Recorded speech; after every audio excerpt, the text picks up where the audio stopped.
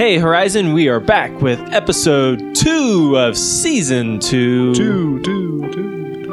Thank you so much for that, S. Hey, Horizon is a group of young adults in the Boerne, San Antonio area. We're a ministry of 1910 church out in the hill country. And man, we love just getting to hang with some of our young adult friends and talking through what God is up to. And over this season, we've been walking through the book of James in the New Testament and just seeing what comes out of that as we search the heart of God, what it looks like to be lived out in our life. We want to, as James said last week, we want to be doers and hearers of the word. And so that's what we're talking about, but we also want to be those that practice and do that very thing. Today with me is Jordan and Ezra. How are we doing? Great. Fantastic. We were asking a question earlier. Are you guys ready for it now? Let's do it. A little icebreaker question. Are you a person that, are you dawn or dusk persons? Do you like the sunrise or the sunset? It's still so hard to answer. You got to pick one. I'm going to say dawn just because it's more rare. I don't experience it all that you're often. Right. You're right. The sun doesn't rise every morning. Yeah. That's what I meant. Right. Because I don't see it all that often. And so whenever I do, it's just that much more magical and beautiful. Yeah. And also, there's a song on the Pride and Prejudice soundtrack that's called Dawn, and it's just beautiful. I learned how to play that years ago. No, seriously? Yeah, dude. I forgot so cool. it, but it was. I used to love playing that thing. But I couldn't get to the very fast part at the end because it was way too fast for me. What's the lyric that you said earlier?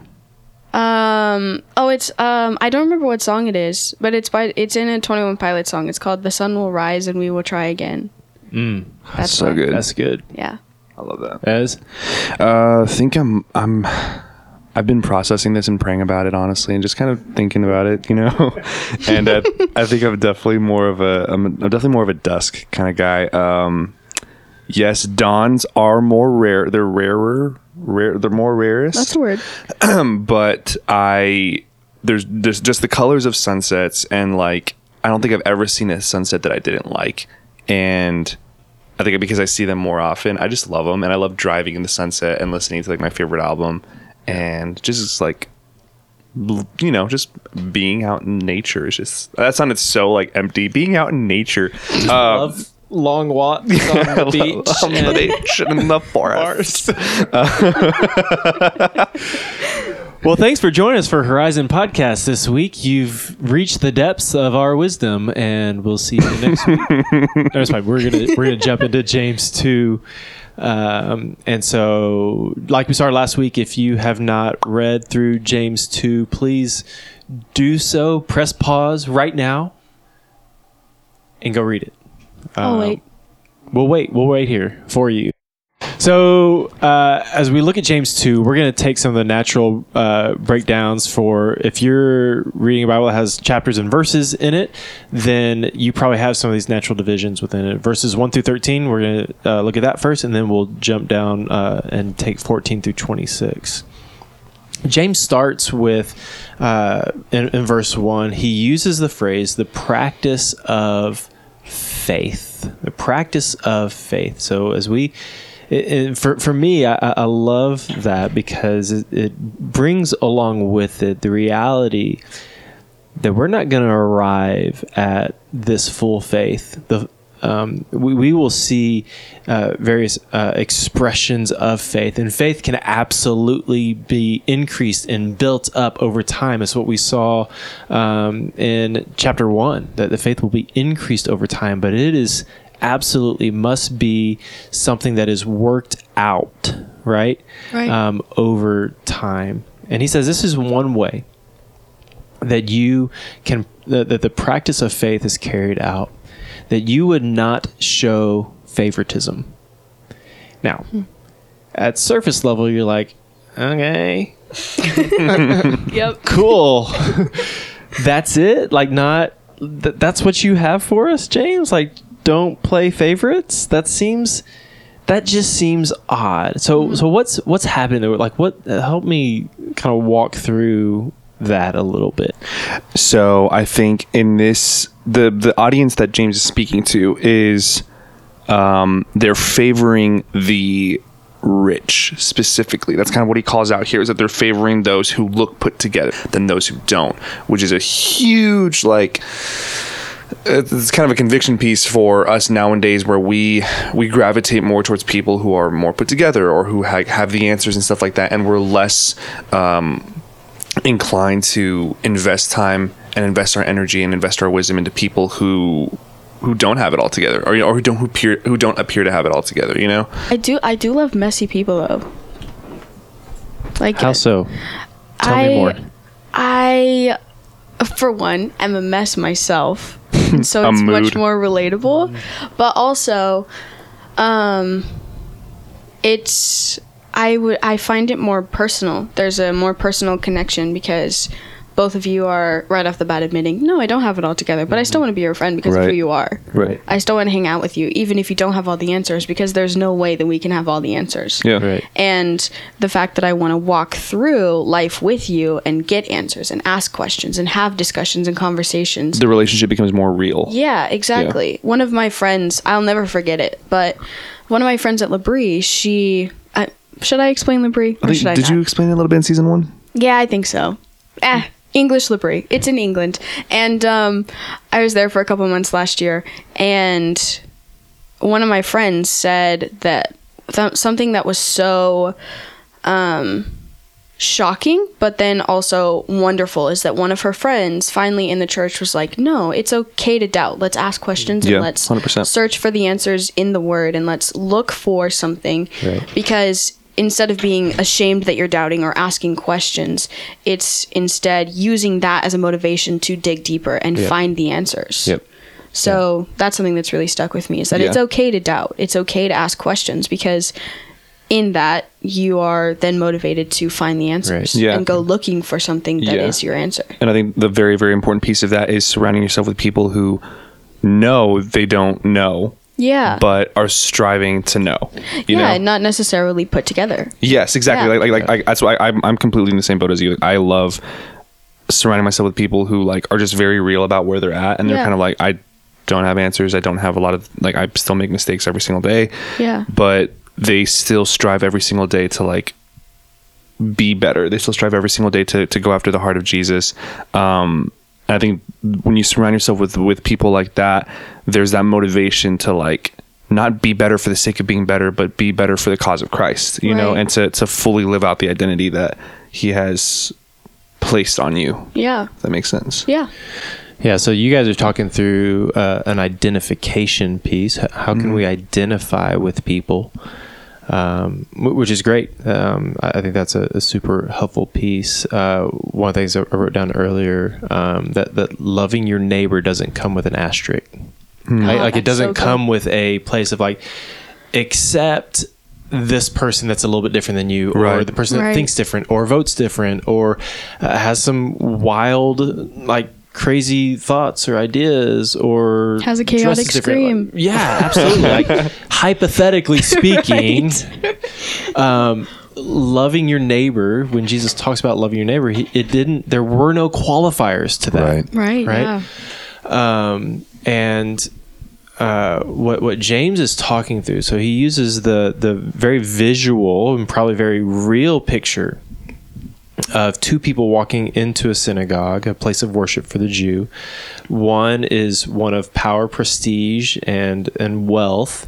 The other doesn't have anything. And the one that has the money gets the position or the seat of reverence and honor, while the poor is put in a place that is easily forgotten or overlooked. Yeah. And James says this is not what practice of faith looks like, because, and here's part of the tie-in. If the goal for us is to create judgment attached to power that we could receive, that's anti-gospel. That's good. Yeah. That's really good. And what I mean by that is this. God doesn't come to us in the person and work of Jesus and give his life for us and begin new creation work in us because he looked at us and thought, you deserve it. You've earned it. You have what it takes for me to give you this gift. God's judgment is really wrapped in the cloak of mercy, right? That's good. And so for us to practice this same faith means that I'm gonna love and give. I'm gonna give seats of honor. I'm gonna lift up those that have that cannot do one bit of return back to me. That they can't give anything back in return. I can't receive anything from them, but rather it's how I can pour out and give and be a blessing to that other person. Throughout the scripture, God oftentimes identifies with the downcast and the outcast. We see that in the person in the ministry of Jesus, right? Yeah. He had more of an issue with the societal elite than he did those that were on the fringes. Yeah. When you were describing what James was talking about in the first couple of verses about the difference between how you treat a rich man and a poor man, verse 4, the end of verse 4 really stuck out to me because it goes on top of what you're talking about. Judgment attached to power is anti-gospel. He just asks a question. He says, does this discrimination show that your judgments are guided by evil motives? And that's I heard somebody share the other day, like, what's the purpose of power? As an image bearer, so you think about as an image bearer in the creation narrative, God, who possesses all power, creates and then gives power for mankind to create, build up, right? And the places where society breaks down, where cultures break down, is when mankind or the individual desires to take power from people, to absorb other people's power or position and build into themselves. So kings have issues, whether in Israel or other countries in Scripture, when they take from other people to build up their own power.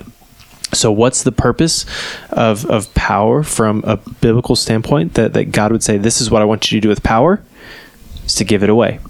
To empower somebody else around you, right? Yeah. How can we take the positions of power, whatever that looks like, and everybody carries some sort of semblance of power in a community that you're in. How do you take that to empower somebody else around you and encourage them through that? Yeah, I would say that goes hand in hand with like influence. Yeah.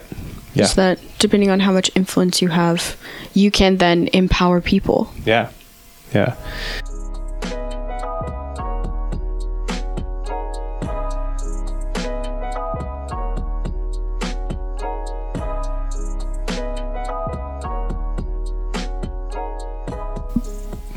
In James 2, 14 through 26, we see James begin to put faith and works not at opposite ends of the spectrum, but things that should be operating in tandem. They should be linked arm in arm. So let's give some definition to faith and works. Are those the two words that your translations use, faith and works? Yeah. Or deeds, maybe another word that they use for works.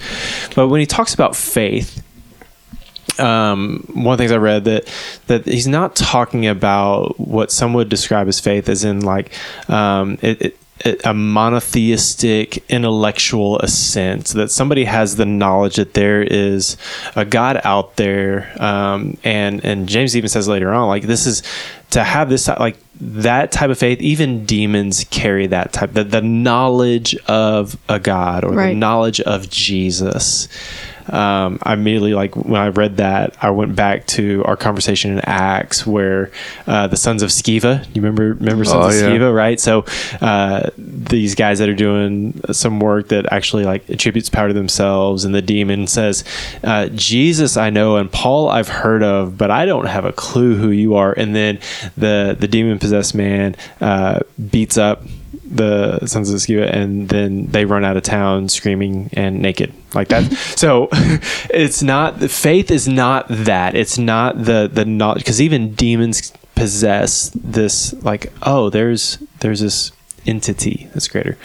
Faith, and I just wrote that it is a full tilt or full send life orientation on Jesus. So my life is oriented around Jesus. The axis is Jesus, and everything revolves around him. And all of my thoughts, my decisions, my plans, my life is placed around that person of Jesus, right? So when we talk about faith, that's regardless of what we think or feel or what we're experiencing in that moment, faith would say, I'm still all in with Jesus. That's good. Right? Works, so that's faith. Works, I think sometimes we think about the works of the law, particularly with James. He's going to be, there may be some people that lean towards the performance of the Jewish law, the 10 Commandments or the 600 Commandments, right? Of the books of Moses, right? But James would say, no, the works are those things that are the acts of love to those in need.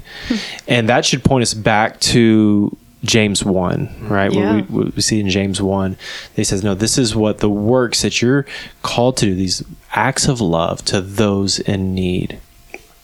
And then he brings out a story of Abraham and Isaac, right?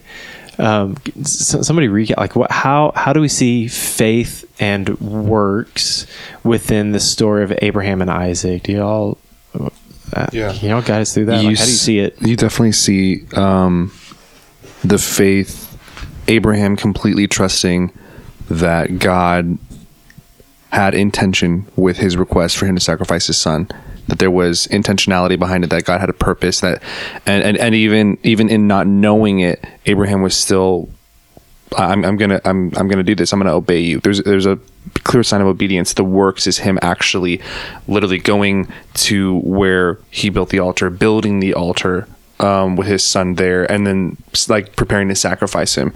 Something that I love is that in 22, James says, you see his faith and his actions worked together. His actions made his faith complete. That's right.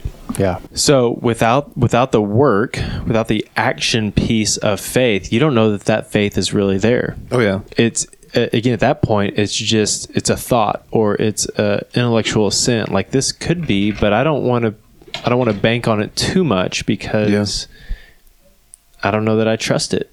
Yeah, I mean, he could have gone to the place of the altar and built the altar and been all upset about it. And kind of like, God, I don't know why you're doing this, and I'm so angry at you, and all this stuff.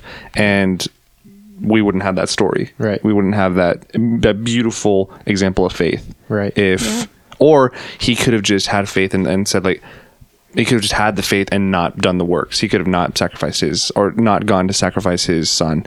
Yeah. And then we don't have what actually happened. And it's like, they have to work in tandem together for sure. Right. Right. James writes that just as the body without the spirit is dead, faith without works is dead. And so I love this picture because it gives this identification that you can have a physical body operating, right? But without the spirit at work giving life to this mortal body, it's dead, right? Yeah. When you see somebody breathe their last, a euphemism that's been used often, like their spirit has left them, right? Yeah. Right. And they're just a frame. They're just a shell of a person. And James links that the carrier is the body. Faith is the carrier. Faith is the package piece, but the Spirit is the mover, right? The works are the mover. It's good. Within that. So it's just kind of the parallel of faith without works. You can have faith, but if it doesn't have a mover with it, if it's doesn't have a display with it, it's empty. It's dead. It's a shell. It's a shell of a faith. And I think for the American church, a lot of times there's a profession, there's a declaration of faith, but it's a shell. And when it's pressed, you see that there's an emptiness to it. And there's not fruit that comes out of it. It's just air. It's just empty air. And what James would say is, no. Your faith works in conjunction with your work. Show me your work, and I'll see faith as it comes through. It's good. Yeah. I love that. How do you think we could go about kind of reforming that? Because you said in the church it's not very common to see faith and works go hand in hand. So how could we start? Do you think it starts with us individually, or do you think it starts with the church, the pastor teaching that, kind of them guiding the body in that direction? Like ways in which you can get involved, or ways in which that you can... Was that English? I feel like there were too many words. Yeah. Like that. Yeah.